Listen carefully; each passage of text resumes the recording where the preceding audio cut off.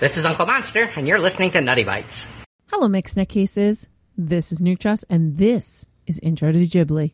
With me today, I have, as always... Hi, I'm from the Cat Bureau. Well, no, I'm not. I'm still tech, but...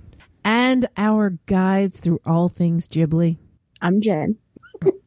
And I'm Jason. Sounded so skeptical there, Jen. We couldn't. What you, my wireless listeners, can't see is them staring daggers at each other across the room as they were in some sort of standoff for who would talk first. Mm-hmm. Look, I always let ladies go first. Ladies go first. So we watched the 2002 movie The Cat Returns. This is the only sequel or spin-off that any Ghibli movie has done. Tech, do you have a 60-second summary? Or I have a 10-second text-style summary of this movie. What if we redid The Labyrinth with Tim Curry instead of David Bowie, and they were all cats? And he was fighting Carrie Elways.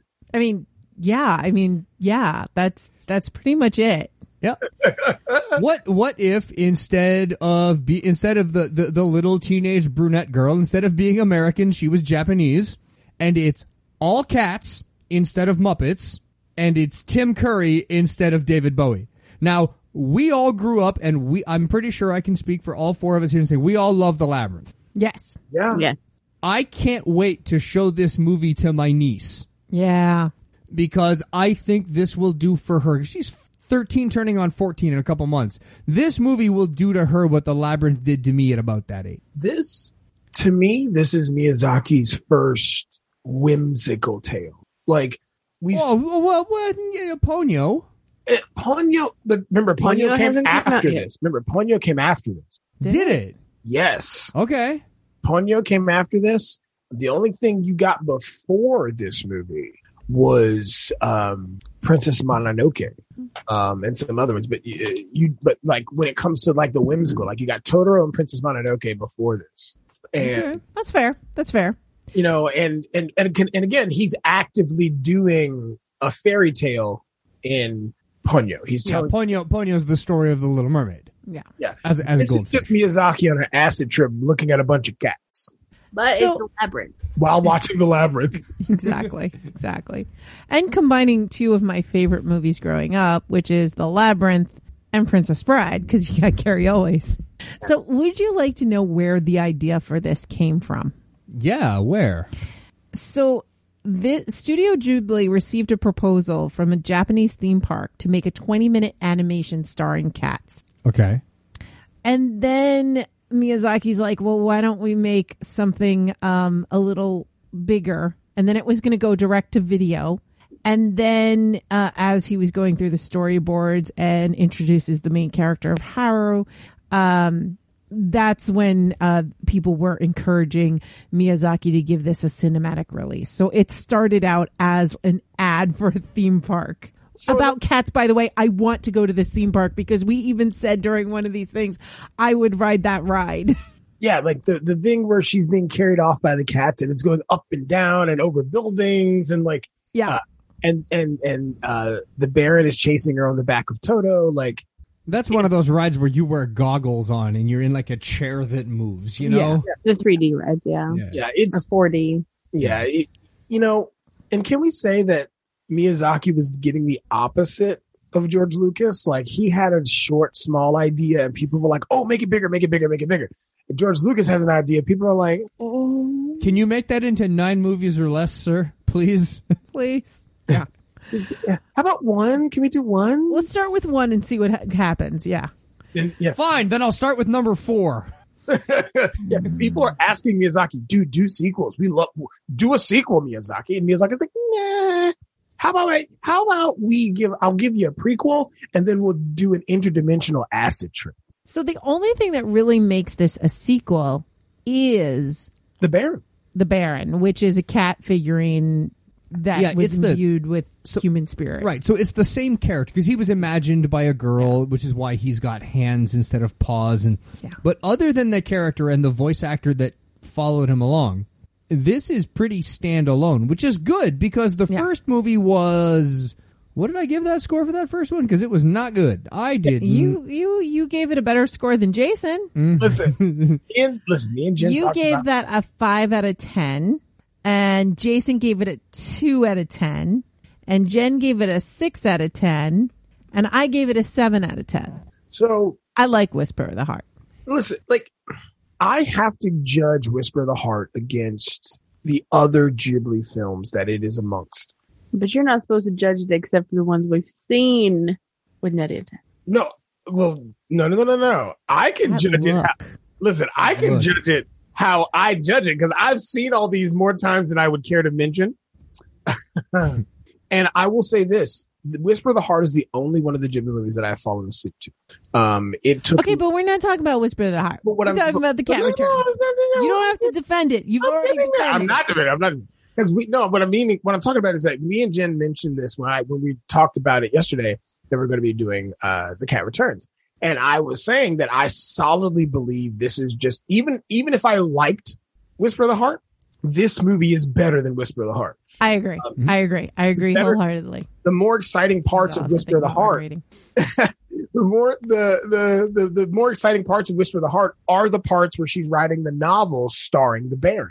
Yeah. And in this, we basically just get the tale of the Baron. Like we get Was it Whisper of the Heart where we found out that John Denver stole his song from Yes. the 12-year-old Yes. Japanese Yes. girl? Yes. The original Japanese is so much better. The original Japanese version of Take Me Home, West Virginia. Yep. But now I will say with this, this movie is basically my life if I had a fantastical world ruled by Cat Jesus. Or a lot of acid. yeah, or a lot of acid or shrooms. How But- so?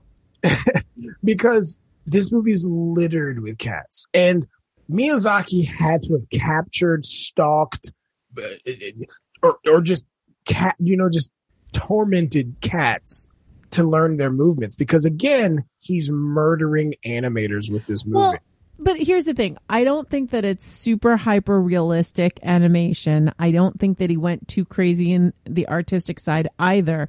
But definitely got the emotion and the movement right. I think it was, I don't think a lot of animators are dead, and it took them 3 years to complete this movie. I can see So why, I though. think they gave them their time. So there's probably a lot less dead animators, but it's still, it's honestly like, while Princess Mononoke is probably the best animated thing that I've seen from Ghibli, this is a better movie.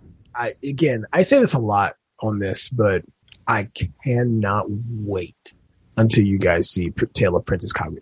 Well, whatever. We're not there yet, dude. You suck at I this. saw- Spoiling us. I saw the Sesame Street version, and you've already warned me that Princess Kaguya is going to be super sad. So I didn't say super sad. I didn't say super sad.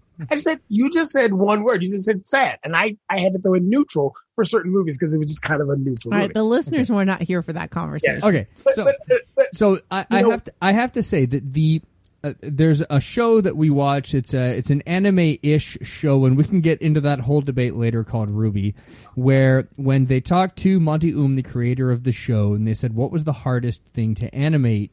And he said that fight scenes are really easy because a punch is a punch, a kick is a kick. But the subtle movements of how somebody walks across a room, or how they play with their hair, or how they walk up a flight of stairs, those subtle movements are very, very hard to animate. So he would actually motion capture a lot of cosplayers as they would walk around to get those subtle motions, because they're the very hard ones to get. And I totally get it. And watching this movie, it's like, did Miyazaki mocap a bunch of cats? No. Because the things of how they hop up on a counter, or how they eat something, or how they would paw. There's that scene in the beginning where the cat is stuck in traffic and he's trying to pick up his little bundle, and he's trying to nose it to flip it over so he can grab it by the bow. It's like he must have sat there with cameras watching cats for weeks. Miyazaki, again, I think that's what makes him and Isao Takahata so amazing.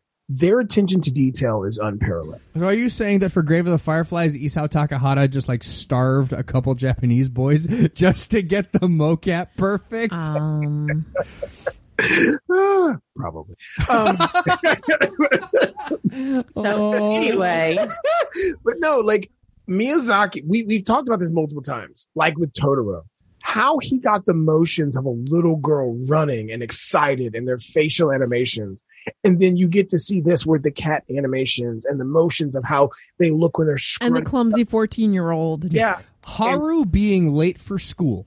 Getting her hair done, getting dressed, running downstairs, inhaling breakfast, and then wind sprinting to school. And then being stopped by the baseball team, and in real life, she probably wasn't stopped by the baseball team. She probably just kind of got halted for a second as someone came out of down the stairs or something. And to her and her 14-year-old, panicking brain, it was a train of baseball players. It was an entire baseball team in 2 ranks running, doing their morning constitutional. See, my thing that I liked was the scene where she was daydreaming when she was offered to be married to the prince. Oh, God. She was daydreaming about it, and I was like, oh yeah, that's totally how a 14-year-old works. Sit there, all this stuff to do, and you're daydreaming about something else. Mm-hmm. I still do it. I'm 34. Happy birthday, by the way. Happy birthday. By the way, he definitely crippled some animators with that scene. They had some serious carpal tunnel in that scene. But I think one of my favorite animated scenes was the rescuing of the cat, because as she comes in with that lacrosse stick, scoops up the cat. I mean, that was just so cool looking. I will give you guys this, and I know you've not seen it yet, but it's coming up. There are great action scenes in Tale of Earthsea. We've seen some great action scenes in Mononoke. The scene here with Haru scooping up using the Lacrosse stick. The animation from the moment she picks it up to the way she angles her body, the way she sprints, the way she prepares the scoop, all of that is wonderful. Miyazaki even gets some Michael Bay-esque slow motion in this thing. How dare you besmirch Miyazaki by using that man's name? Well, because let's be real, the only thing Michael Bay is known for is explosions in slow motion. He's known for a couple other things, and they're all disgusting. Yeah. Yeah. Because I'll tell you what, I don't think. Well, Miyazaki is everyone's grandpa. Michael Bay is everyone's creepy uncle. Okay, and let's just leave it at that. And just no, he has no place here. But like I said, Ghibli, they don't do it often, but they do action wonderfully. Oh, they do. So this movie, the plot I'm in for, it's pretty much the same thing as Labyrinth, right? Like the story is exactly the same. Instead of marry royalty, and instead of wishing away your baby brother, you wished away your life. She wished away her humanity. Right. So the thing is, the crux of this one is that the more she falls into the fantasy of this cat world, the more she becomes a cat, and eventually sprouts ears and a tail and then whiskers. And can we say that she was kind of set up though? Oh yeah. Because I get it. She rescued the prince and they went overboard in trying to repay her. But who doesn't want to be whisked away by Carrie Elways, right? I mean, sure. As a cat baron. Yeah, I feel like they set her up. Like, he's talking about believe in yourself, and she's like, dude, you're gorgeous. Did you just keep talking to me? Are fine. The funny thing is, there's another voice in here that could totally seduce, and yet did not use his voice for seduction. So let's talk about the cast for a minute. This is the good thing of Disney, right? That they bring the House of Mouse brings money and power and talent, and they bring the talent. So who's in this? All right, so Haru is everyone's crush, Anne Hathaway. No, just mine. Everybody else is wrong, and I call dibs. Carrie Elways is the Baron. Judy Greer is Yuki, who is the white cat. Kristen Bell plays her best friend, and we all love her. The assistant to the king, I guess you'd call him, is Rene Auberjonois, who is Odo from Star Trek, as a million other. Auberjonois. Thank you for saying it better. It took me 30 years to get to pronounce it even that good. You're doing pretty good, but that's Odo himself as Notori. And Andy Richter is the sycophant. Peter Boyle plays Muta, which we have to have a whole conversation about Muta. But I love Peter Boyle. Always have. If you are not familiar with him, that is the dad from Everybody Loves Raymond or the monster in Young Frankenstein. Yeah. He's fantastic. He basically plays Grumpy Grandpa perfect. Yes. Elliot Gould is the Raven.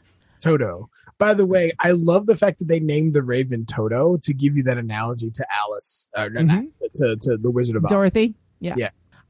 Christine Sutherland, who played Buffy's mom in Buffy, is Haru's mom. And we get to the other really super sexy voice, which is Tim Curry playing the Cat King. And yet he's doing his sinister voice, not his sexy voice. But he's so amazing because the first lines out of his mouth are, it's after he's introduced by his second. Yeah. They say, the venerable cat kingdom, the Cat King. And Tim Curry's answer is, that's me, babe. That's me, babe. How you doing? And meanwhile, the cat himself is this mangy, bug-eyed, wall-eyed Persian thing. Obvious expletive deleted. It's amazing. Doesn't look anything like his beautiful son. Yeah, his son is obviously a blue tabby with wonderfully, gray fur.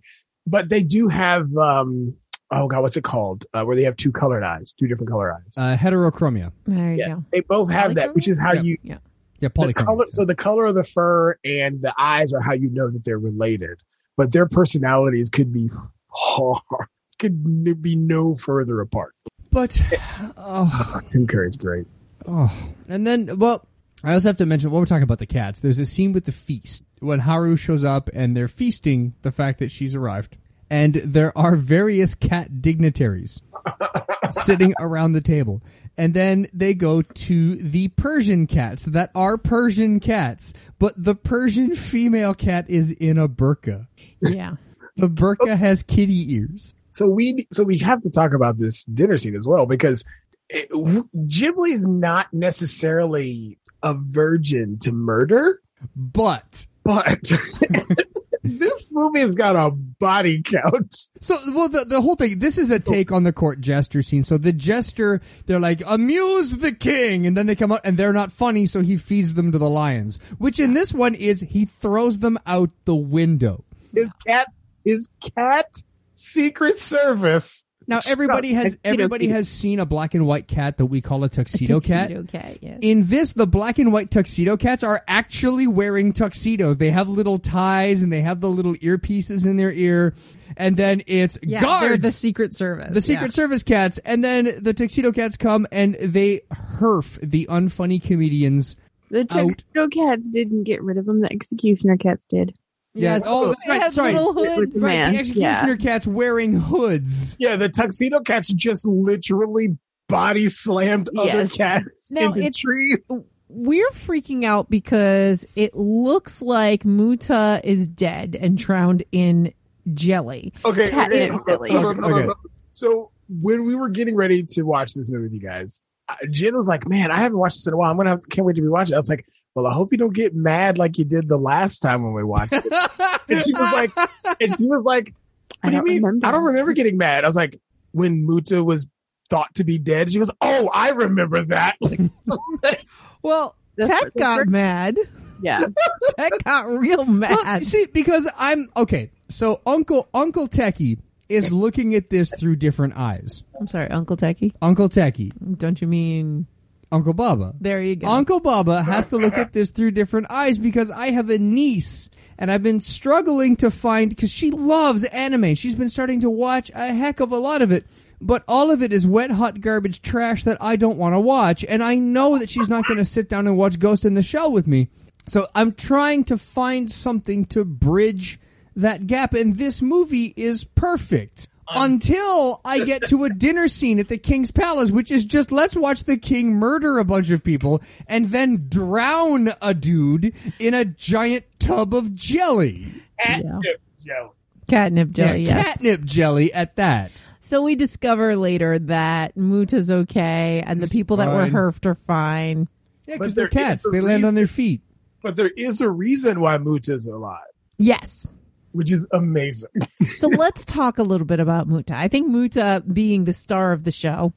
Sorry, Baron. You're suave, you're sexy, everybody has a crush on you, but Muta is the star of the show. So Muta is the Little John character. He's this gruff, surly, giant white cat with an orange patch on one eye. He has a voiced by Peter Boyle, Voiced and by there's not Peter much Boyle. acting going on. No, He's it's just being snarky. snarky grandpa. He's surly, he's mean to you, but at the end of the day, he really cares. Like the And he Baron has said, he has an- a heart of gold. He has a heart of gold and a bottomless stomach. Yeah. And so in the Japanese, Muta keeps being mistakenly called Buta, which is Japanese for pig. Yeah, that's Buta with a B, Yeah. not the other word with a P that I won't say right now. No. I didn't say that. I said Buta. I'm just clarifying for Okay. comedic effect. All right. Now, in the English dub, they call him Muta Muta. to think that they're calling him a cow. So I think that is a really clever way. That's actually really good. I thought that was a really clever way of conveying that joke in English. And so with that, right? Like, cause he introduced him, even the Baron calls him Muta. And Well, I mean, his name is Muta, but Muta, when they draw out the moo. and when Are they you saying I'm a cow? and when they get to the Cat Kingdom, the King's second, the whole time is like, he looks so familiar to me. So familiar. Why doesn't, and earlier in the movie, he says, I'm not going back there. I'm never going back there. So it's like, well, what is it about the Cat Kingdom that he really doesn't like? Huh. And you know, And shall we put because this isn't a movie that I think you could spoil too much, but I do think that this is going to be our big spoiler warning for the end of the movie. because it The is, big secret. yeah, it does take place in the climax of the movie as Yeah. well. So this So is, if you don't want to hear it, if you haven't seen the movie, skip ahead like 10 minutes. or just pause this, go watch The Cat Returns on either Netflix in another country. Nobody's going to do that. Or HBO Max. And If you do that, let me know. Send me an email at nukechos@gmail.com or nuttybites@nimlas.org and let me know. Did you stop this and go watch The Cat Returns? It's on Netflix if you're outside the U.S. I can HBO guess. if you're in the U.S. I will say that two people will do this because you asked them nicely, and I can guarantee you that I know their names. Okay. I will say I'm not going to more say it than- on air. Oh. I will Well, say I more think than- that would be challenge. Like that would be an extra challenge to them. All right, fine. Shane, Faze, Face. guess what you guys are doing? You're pausing this right now before we go on to talk about Muta, and you're going to watch the show. I'll add a third to that. Yeah? The Bathtub Mermaid, if she's not watched it already, because I have recommended this to her before. I will say Faze probably won't because Faze doesn't listen to my podcast anymore. He just comes watching me stream anyway, which is great. Also, Well, then he didn't hear anything, and we can just keep talking, moving. keep Yeah. talking It'll still be two though. If Melissa does it, it'll still be two, and Tech still wins. so the big secret. The Yes. big secret. So Tech, I actually think Tech should do this because he got the biggest kick of the hieroglyphs. Go right ahead. He's the greatest criminal our kingdom's ever known. Look, he's even in our art. And they point up to the wall, and there's like Egyptian hieroglyphic style drawings of this cat that is just a giant open mouth and this river of fish pouring into it. It's like he ate all the fish in the lake and then left. bounced and he chucked the deuce. And his alias is wonderful. It's Ronaldo Moon. Yeah, that's right. Ronaldo Moon. And, He is and then the the best moon. part is he's so renowned that once they announce his name, he punks the entire King's Guard. Like the Yeah, king- they're all like, "Oh no! Oh no! No! No! No! No! No! No! He'll eat us." Ronaldo Moon. Oh God, the Ronaldo. And he even says, like, they go Ronaldo Moon, and the King's like, "Who the heck is that?" And he goes, "King," like Tech said, "He's in our art." And he's and he shows He the points to the wall. Yep. and he points to the hieroglyphs, and he ate all the fish in the lake, and he dipped. And then Muta immediately goes, absolutely I did. And now I'll eat. He's like, I'll do it again. And I'll eat the castle. And the Baron has the best line of, Muta, did you really do that? That's disgusting. So The Cat Returns is the title, which makes you think that it really is more of a sequel than it is. But it's really not about Whisper of the Heart so much. And I think that this is kind of fun. The Cat Returns can refer to many cats. It can refer to the Baron, which I think is what I was expecting. It can refer to Muta returning, the notorious fish thief Muta returning to the kingdom after many years. The prince. By the way, apparently Muta was also in Whisper of the Heart, which is kind of fun. Yes, he was. She sees a grumpy-looking fat cat in the Whisper of the Heart. And then the prince returning at the end to set everything right and fix all the craziness. And also Yuki, the dirty little kitten that I would never have recognized you because you're so beautiful now. I'm sorry, she was beautiful then. She just happened to be a stray. Yeah, and on top of that, to be fair, what kind of savior were you if you're just going to feed this kitten and leave it? Like. No. Yeah, and this whole thing about little orphan kitties in the streets, little abandoned strays aren't pretty. It's like they're the most adorable things on the planet. That's why we fall in love with them. That's why we take them home. That's why we end up with 24 of them. Not anyone that I'm currently looking at right now. Hint, hint, hint, hint, hint. Yeah, who in the world could he talk about? I didn't know. You don't have 24 of them. I didn't know 10. Well, not anymore. Nutty, you have 24 cats? My God. I know, it's amazing. How did I have mice if I have so many cats? But no, like, and it's just, again, this. Jen, are you doing shots? He is. I don't know what you're talking about. It's just so whimsical, right? Like this, there's, other than Muta's death, quote unquote, and dudes being yeeted out of windows. 10 bonus points for using the word yeet on this podcast. But it is very appropriate. Like, you could literally put that sound effect in and it would fit wonderfully. To everybody who doesn't know what we're talking about, if you are going to throw something, if you are throwing for accuracy, yell Kobe. If you are throwing for distance, you yell yeet. So when you throw a cat out the window of a tower, absolutely yeet. Yeet. Yeah, and if you're trying to end some sort of competition with a finality, it's Kobe. Kobe. R.I.P. Kobe. Love you. So the story, I give props because it has beginning, middle, and end. It's a whole thing. It's really good. The joy that I feel while watching this is what makes me want to come to Ghibli movies. Like, this is why I watch Ghibli movies, because I was smiling the entire time. I had a wonderful time watching this. It was amazing. It was amazing. You know, people talk about how Disney movies make them feel.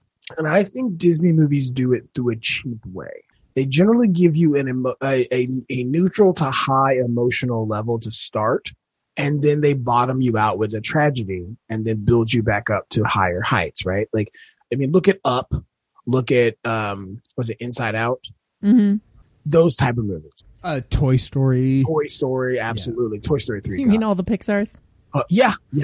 God, John Lasseter's a Taco. I mean, but if it weren't for John Lasseter, we wouldn't have the Disney connection with Ghibli. Very true. As we've discussed in the past. Very true. John Lasseter, good on you, buddy. But you're still... Yeah. Listen to our, is it Nausicaa? Yeah, our Nausicaa episode. We explained the whole relationship there. But Ghibli is so masterful in actually just making you feel wonderful. If they want to make you feel bad, they will absolutely make you feel bad. But they have just movies that just give you a wondrous feeling. I mean, Ponyo is delightful from start to finish. Totoro is just wonderful. It has that childish imagination to it. It's just great. Spirited Away. Miyazaki, for some reason, knows how to do, and Ghibli knows how to do coming of age for young girls. Brilliant. Yeah. Mm-hmm. Like, to have a guy. This wasn't even just coming of age though. We literally watched her grow up. She literally grew up as we watched this. And Spirited Away has that as well. Even in how they drew the character changed because her hairstyle changed. Yep. She cared about her appearance more, and not in a superficial kind of way, but just in a mature, like, if I'm going to start my day, if I'm going to get these things done, I need to be dressed for the day. I need to cut my hair and have it styled, and so she she even shuns the concept of chasing a boy. Yeah. And boys are gross. I totally get it. Yeah, boys got cooties, like super. They do. They have super cooties. They really do. Although, except for Carrie Elways, because his voice obviously soothed the cooties and made them leave you alone because he talked them out of it. It's fine. But when Carrie Elways tells you to believe in yourself, you better do what he says. I mean, he's not wasting that gorgeous voice on you. So the one thing I think in this movie that fell flat, and I was going to bring this up in my rating, but I think I'll talk about it now because Nutty's gone on another planet here. No, I'm not gone on another planet. You're also researching as you podcast, but yes. I'll talk about this now. The one part of this movie that I think fell flat for me, the worst part, if I could have a thing that I enjoyed the least in this movie, was the score. Because it was really flat. Yeah, okay. You're right, Tech. There's only one iconic song in this entire soundtrack, and it's the end credits. That's the dance scene. Right.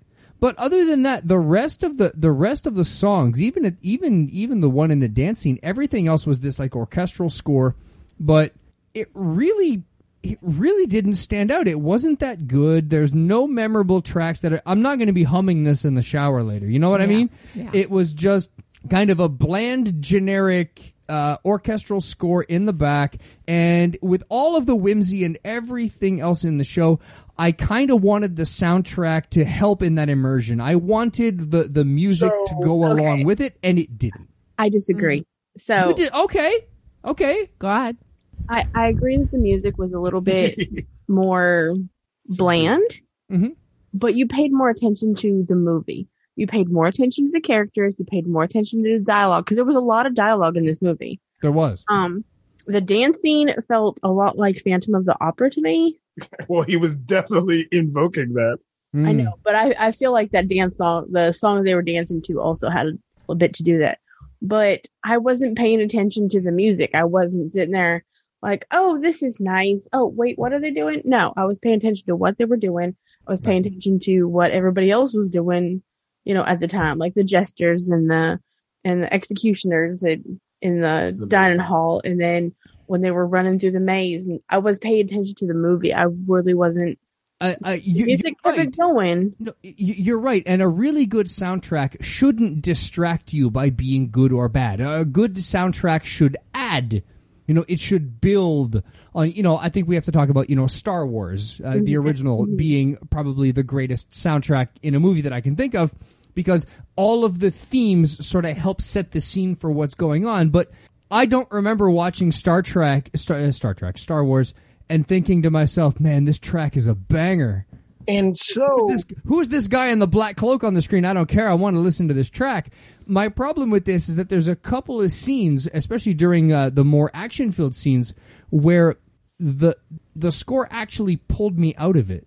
And it's like, what am I listening to? Because this is crap. So I will back up Jim in a little bit of support here.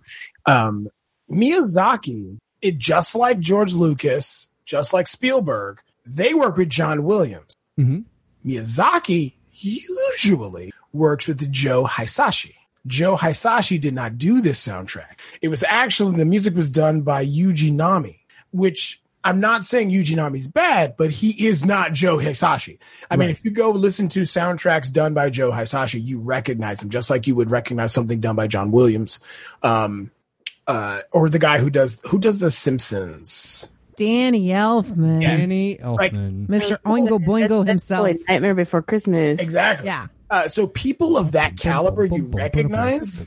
And the thing about it is their music can distract you from a movie, but once you know who it is that does it, you give it a little bit of leeway. You're like, okay, I get it. I actually think for the amount of whimsy in this movie, I think that Danny Elfman would not be a horrible choice for the soundtrack. So my thoughts on the soundtrack are, I understand your point because I didn't really notice the soundtrack too much, and I was really focused on the actual scenes. The only time I really heard the soundtrack was at the beginning and during their dance, and I really wanted to hear Country Road because I was expecting this to be a sequel. But it didn't bother me. It didn't pull me out. But if it pulled you out, then it pulled you out. That's your complaint. Everyone's valid. Honestly, trying to remember what it sounds like is difficult. Yeah. And again, it's not that big a deal. Yeah, I even mentioned that the only song that actually stands out in this soundtrack was the dance scene.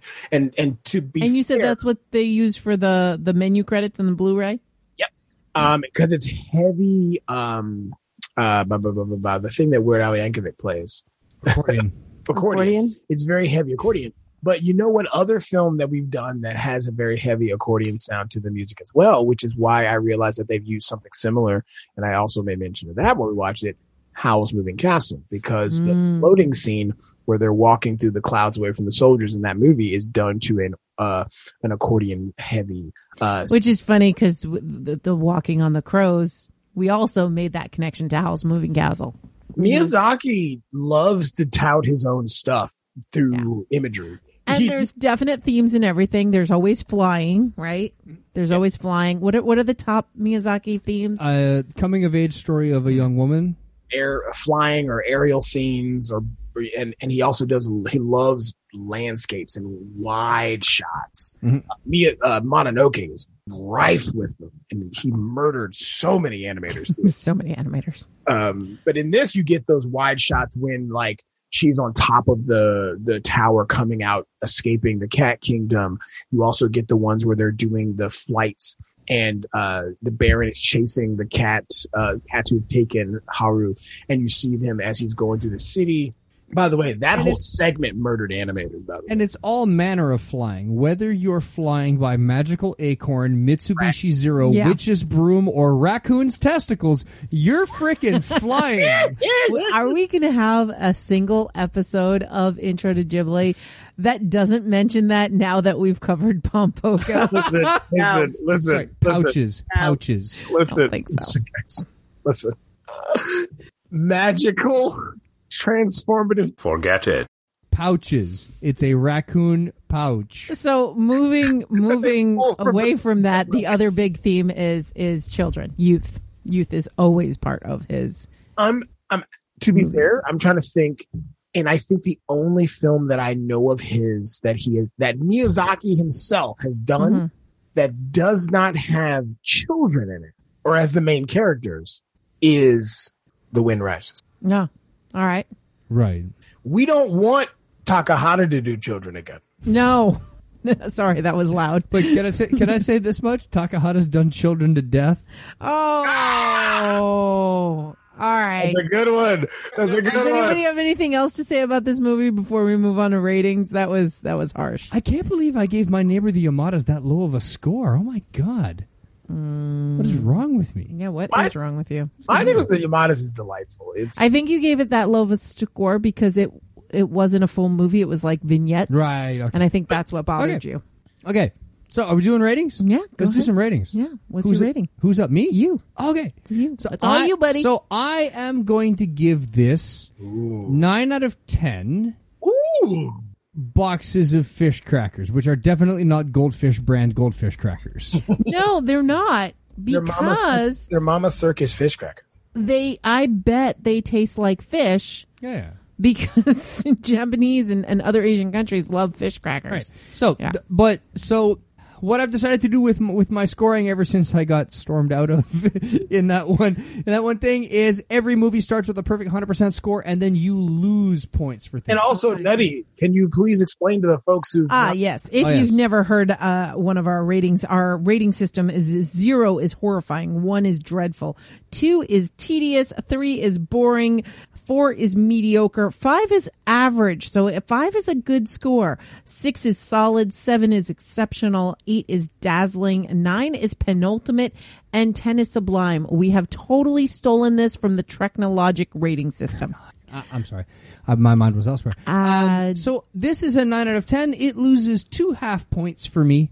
Okay. So one, I will say that it loses a half point for the soundtrack. We've already discussed that. It fell a little flat for me. I wanted something a little bit more whimsical to go with the whimsy of the movie. Maybe something maybe turned up a little bit more in the mains in some scenes would have been nice. And it loses the other half point for yet again being another Ghibli movie that doesn't end, it just stops. Yeah.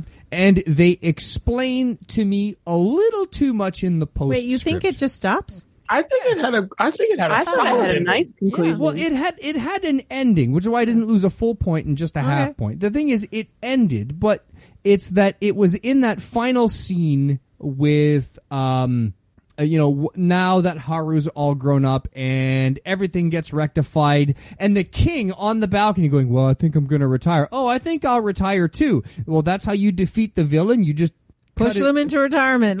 Cut his fur off and he wants to retire. I mean, to me, it really felt like bringing me back to Totoro when the entire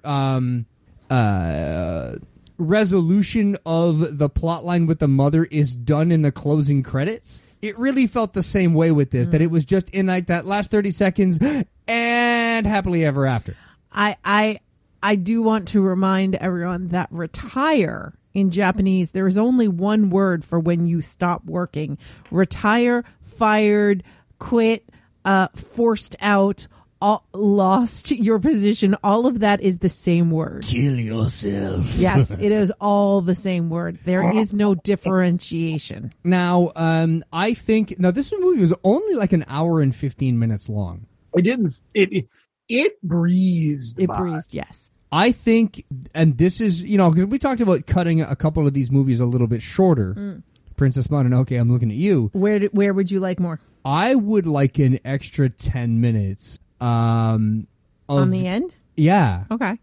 Dealing with the resolution of the individual story arcs, and then maybe just like a montage of Haru getting ready in the morning. Because there's that scene where her mom wakes up and goes downstairs and breakfast is made and Haru's dressed.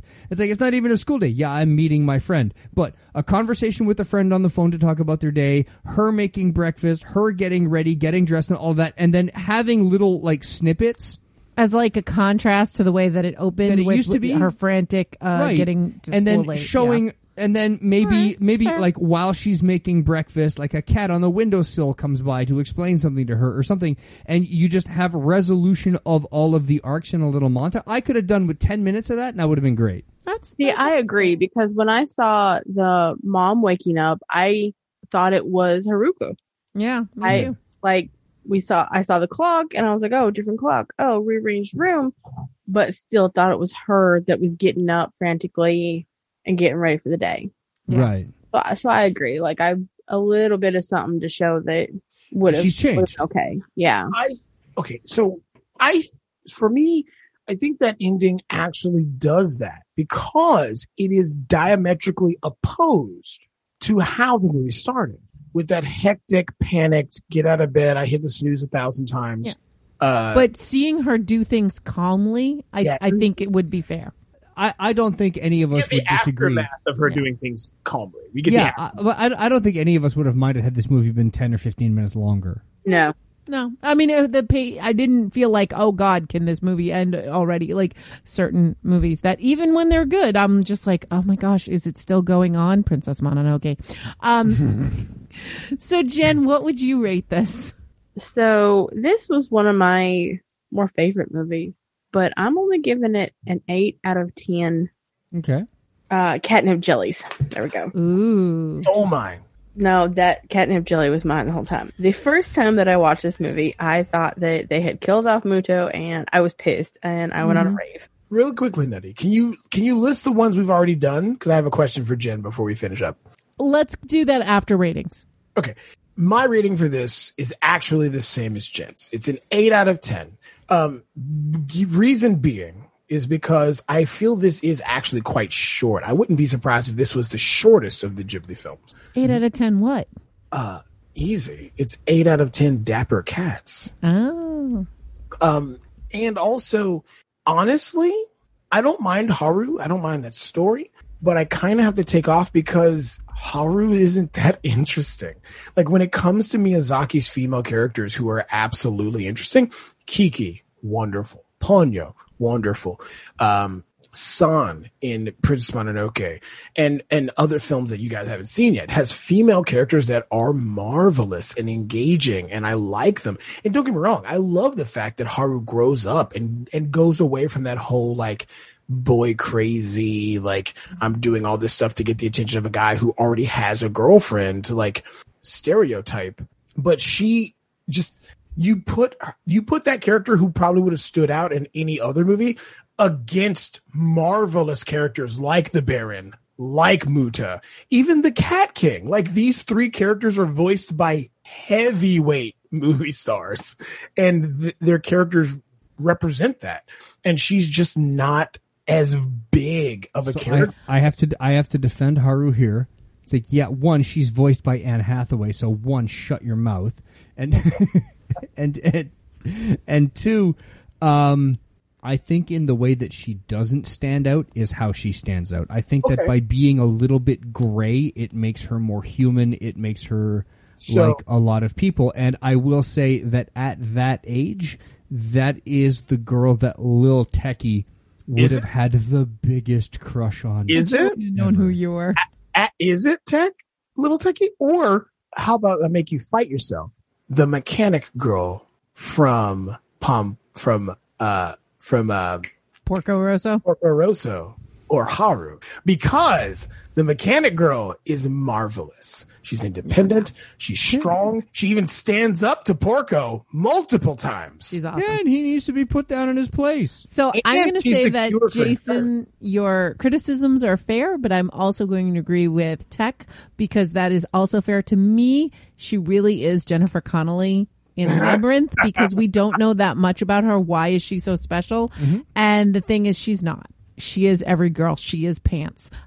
She is Bella Swan. You might as well call her Pants because her name doesn't matter. But any girl can sit in her shoes because she is so plain and so average. So I have a question for everybody, and I feel like we should do this as a bonus because I don't want to drag the episode out longer. But I definitely want to see everybody's opinion because we bashed the heck out of Twilight and those Mary Sue type characters. And you guys have mentioned key phrases that stand out for Mary Sue characters.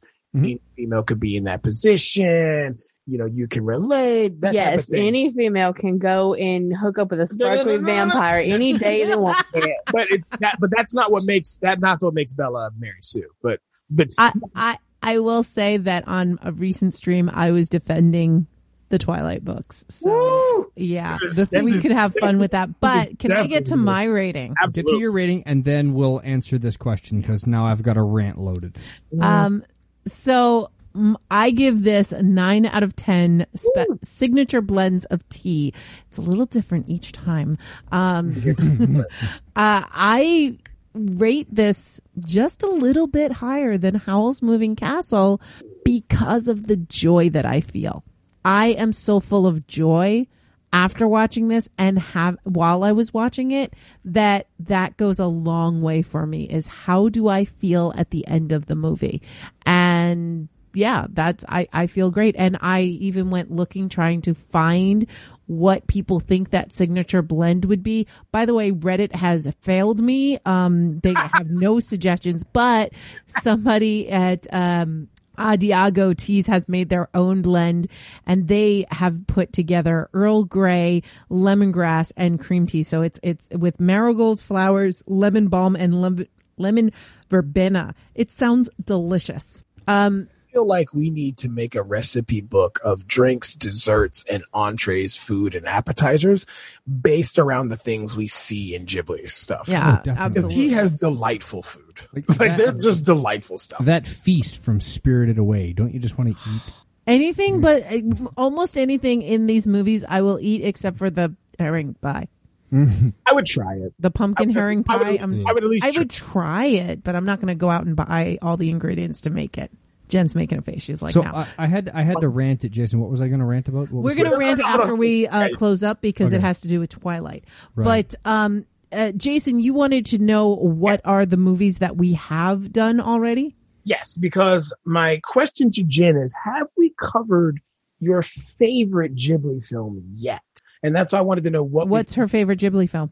That's why I was going to ask, because I don't know off the top of my head. Ooh. We haven't done it yet? Should I know your favorite one? I think she's trying to think. So what we have covered is My Neighbor Totoro, Kiki's Delivery Service, Porco Rosso, Whisper of the Heart, Princess Mononoke, Nausicaa Valley of the Wind, Spirited Away, Howl's Moving Castle, Ponyo, Only Yesterday, Pompoko, My Neighbor the Yamadas, and now The Cat Returns. We have done, this is our 13th Ghibli movie out of 24-ish, 23 for tech. So I don't know which one's my favorite, but I do know which one has affected me the most. Which one's that one? Pompoko. I knew it. I knew that's what she was going to say. That's the one that has definitely affected me the most. And also, to be fair, the only person on this podcast right now that has seen Grave of the Fireflies is moi. Yeah, I've never seen it. Jen has never seen Grave of the Fireflies. So Jen, that scene where all the raccoons go on the beautiful boat and they sail off into the distance, never to be seen again. No, I will tell you right now the scene that bothers her. It's the scene where the raccoons are going across the street and get hit, and they are. Oh no! And the worst part is they are beautifully animated in their death. It's harsh. It's rough. I will say, of the movies that we have seen, the movie that Jen has rated the highest is My Neighbor Totoro. I think that. And the lowest is a tie between Princess Mononoke and My Neighbor the Yamadas. I'm pretty sure I'm the one that gave Mononoke the highest. And Only Yesterday. Oh, and Only Yesterday, yes. Yeah. So Jason, your lowest tiebreaker and lower that is Whisper of the Heart. I know it. And Whisper of the Heart will be the lowest. There is not a movie in the Ghibli catalog that I detest more than Whisper of the Heart. Jen, which did you say should be the tiebreaker for those three? I said, let me just lower Only Yesterday's. Oh, ouch! So, by the way, we've all given this movie. We've given The Cat Returns an 8.5 out of 10. So, what is the highest rated? I think My Neighbor Totoro. And under that, 10s across the board. 100% across the board. Kiki would be next, correct? Or is it Spirited? No, the next is Spirited Away. Spirited Away. And then Ponyo. And then Ponyo, and then Kiki. Okay. Kiki, then Kiki, which is tied with The Cat Returns. And then Porco Rosso. And then Porco Rosso, which is kind of surprising, but yeah.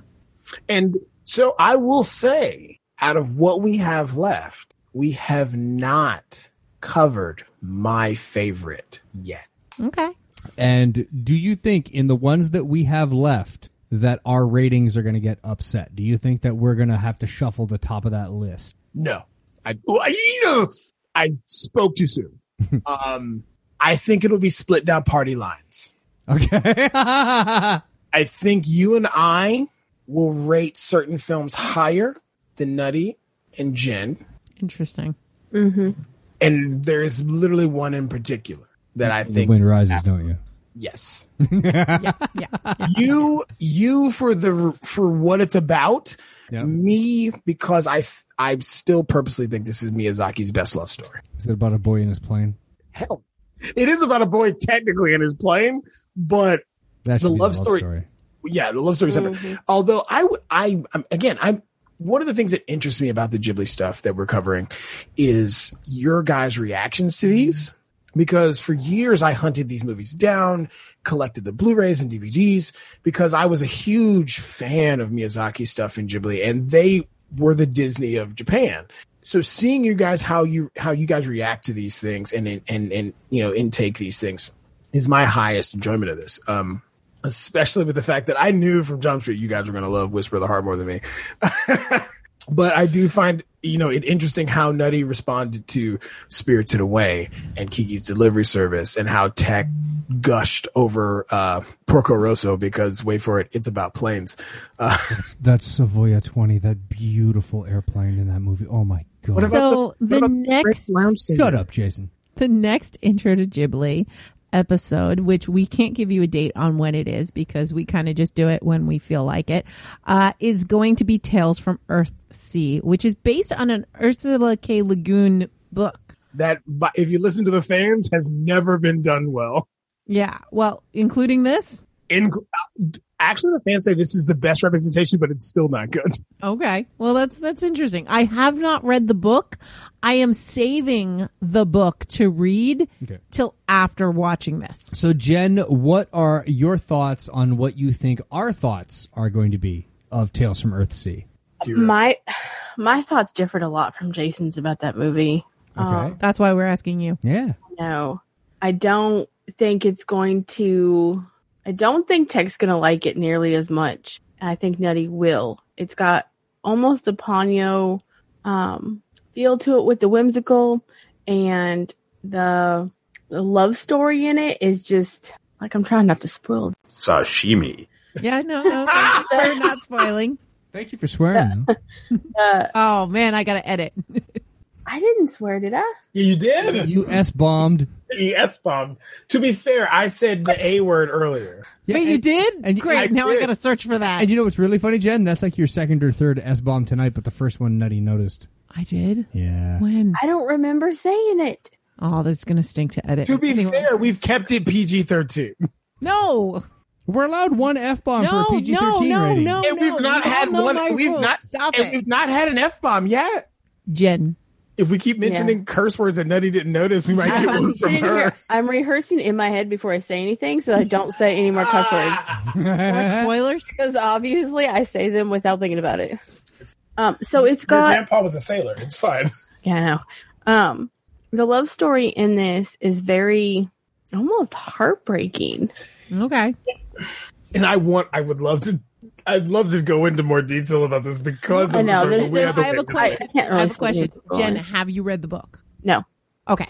Okay, so Nutty, what are your thoughts going into this? Now, you know a little bit about this from, what the book is. I don't know anything about this much book, about I don't know much about the book. I just know that I like the author. Okay, what else I've has read this author done? Other things that she's done. I've read a lot of her short stories. Okay. And didn't she die this year? Knowing 2020, sure. I mean, But I will say this. I didn't. Oh no, 2018. Oof. Okay, died a few years ago. I was going to say, I didn't know that this was based on a book, actually, when I first saw Tales from Earthsea. Yeah, I didn't know it for a long time, and then I was like, so wait a Earthsea's second. a huge series. It's a whole series. Yeah. I thought it was based on the show Earthsea.